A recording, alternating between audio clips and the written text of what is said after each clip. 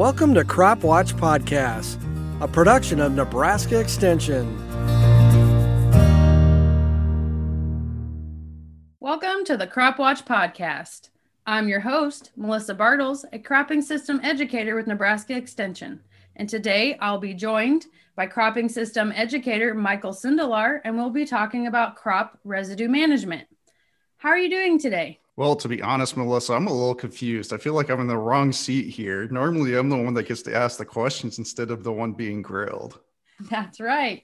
Harvest is almost over here in Nebraska, and there's just a few fields left out there to harvest. We're going to switch over to residue management, how our producers around Nebraska do that. So what is the importance of crop residue, especially during a season like we just had where we're dealing with some drought and some moisture issues?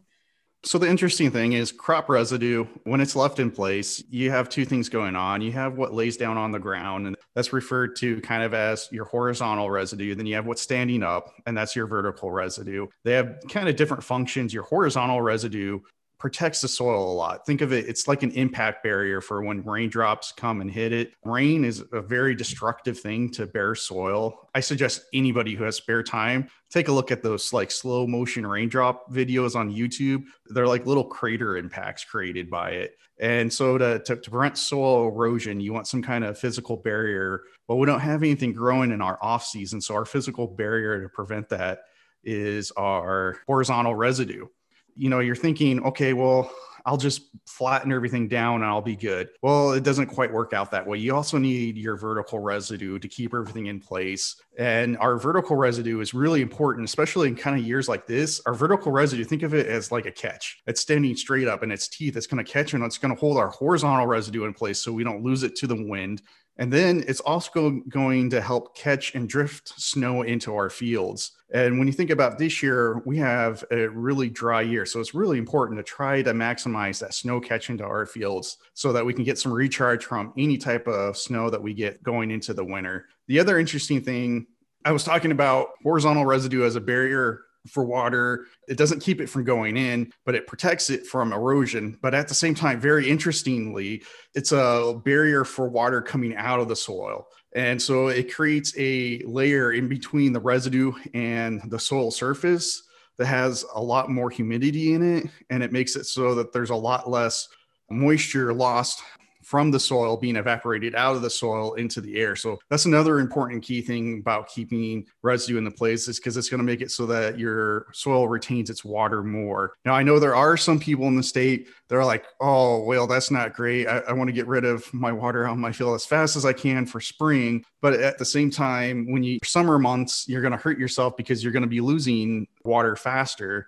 It really depends on your system. In a dryland system, it's really hard not to have that residue in the place because you're reliant on rain. The years like this year where you don't get it, that residue is just a blessing because it keeps that moisture in your soil a little bit longer compared to fields that don't have it.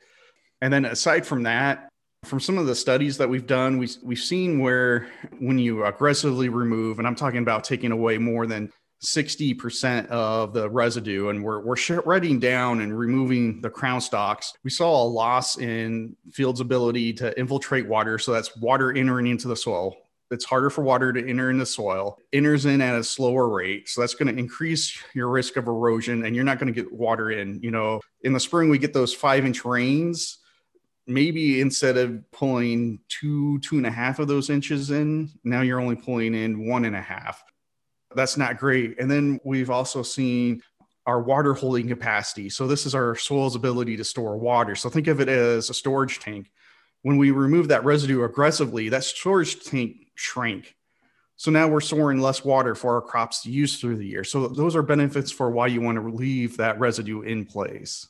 And then on top of that, there are nutrients in residue, okay? Not all of our nutrients are being lost to green. So normally a lot of our fertility recommendations are made based off of just removing grain. Well, when you start removing the residue, you have to start taking into account the nutrients that are in residue. So our nutrients in residue, for every ton of residue that you remove, you're removing about 17 pounds of N from the field, 4 pounds of phosphorus, 34 pounds of potassium, and about 3 pounds of sulfur. So that's, some other things that you need to take in consideration when you're removing residue. Yeah. And so you talked a little bit about your vertical and your horizontal residue.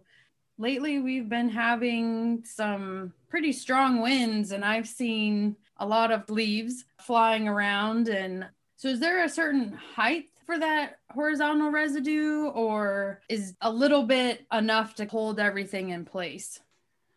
That's a really good question. And it's very hard to answer because it's not just height of residue. Part of that is row orientation. When you get rows that are orientated with the direction of the wind blowing, you're going to lose your residue, even if you have good vertical residue. When you're looking at vertical residue, the taller it is, the better it is for keeping stuff in the field. Now, I know that's not necessarily the best thing for equipment operations. When you think about height, maybe think about like what you want to do.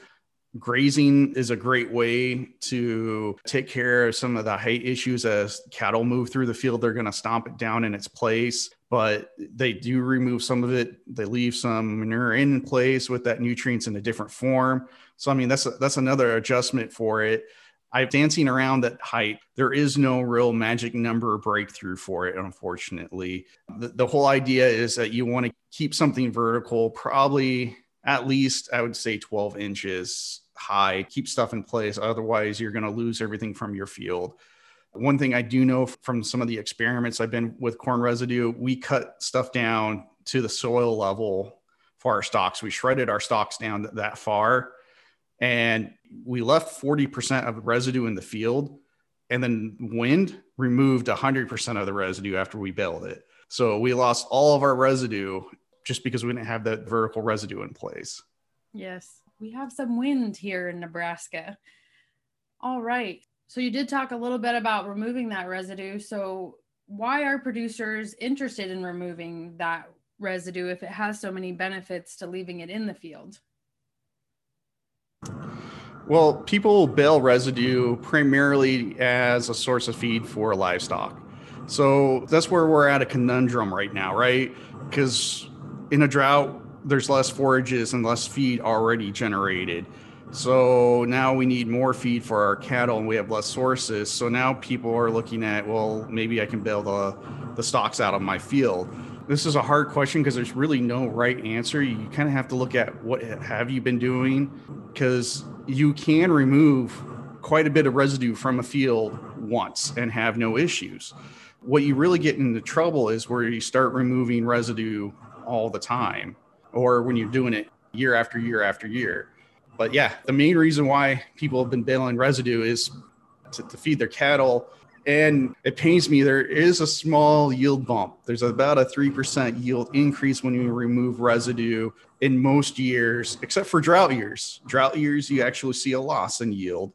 And that's just due to the fact that the soil warms a little bit faster because it's drying out a little bit faster in the spring. So what are the recommendations for removing residue?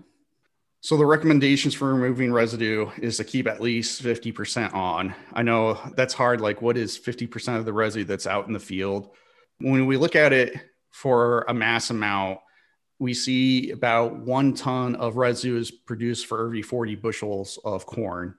This is generalization. There are some hybrids that may produce more and some hybrids that produce less. We have seen this in some of our research that some of our dryland varieties produce a lot less residue than our center pivot irrigated hybrids that are selected for different parts of our state. So with that, you want to at least probably keep 2.5 tons in your field. 2 tons definitely. So what is that looking like? You want to get over at least 200 bushels per acre before you start thinking about removing residue.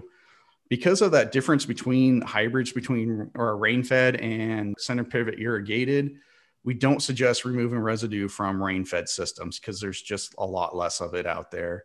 The other thing is thinking of your other erosion factors. When we have steep side slopes, We definitely recommend keeping residue in place in those areas as erosion control.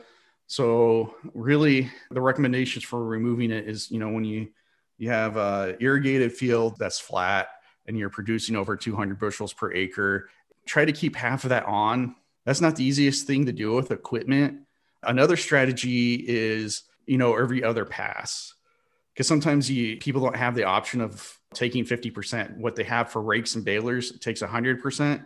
So don't take all of the field, go every other pass. And then if you're continuous corn, take the passes that you didn't take year 1 and year 2 and leave behind what you took from year 1 and year 2. How about people that are running cattle on stalks?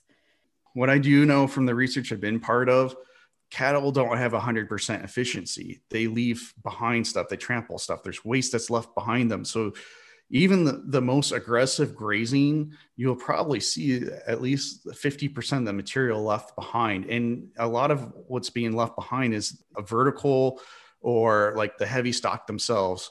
Cattle are really picky. They're going to select the stuff that's actually more likely to be lost to the wind first. So that's going to be like the husk, the cob, and any leftover grain. All right. Is there anything else that you want our listeners to know about crop residue management? No, not really. Tapped out what I can explain just talking about it. All right. If I wanted to go in more depth, I would need to show some pictures or something. Great. So do you have any programs that are coming up that are related to this topic that you want our listeners to know about? Well, I did talk about soil a lot and soil erosion control. I am one of those people that am invested in soil health. So I'm part of a team of educators that are working on a statewide soil health conference that's going to be put on by Extension. It's going to be the Cover Crop and Soil Health Conference. And we plan to release this at least via Zoom across the state. We're hoping, if conditions allow for it, to have listening areas across the state. So there might be a place where you can go view it and not have to travel to the main host site. And so we're planning to actually do this on February 11th of 2021. We're really keeping our fingers crossed because we want those listening sites so people can come out, watch it, and not have to be stuck watching it via Zoom on your computer at home. But yeah, we're still waiting on putting the marketing together for that one. Right. It is a COVID world, forever changing, right? Yes, it's not the same. All right. Well, thank you for joining me today, and we'll catch you next time. All right. You have a good one.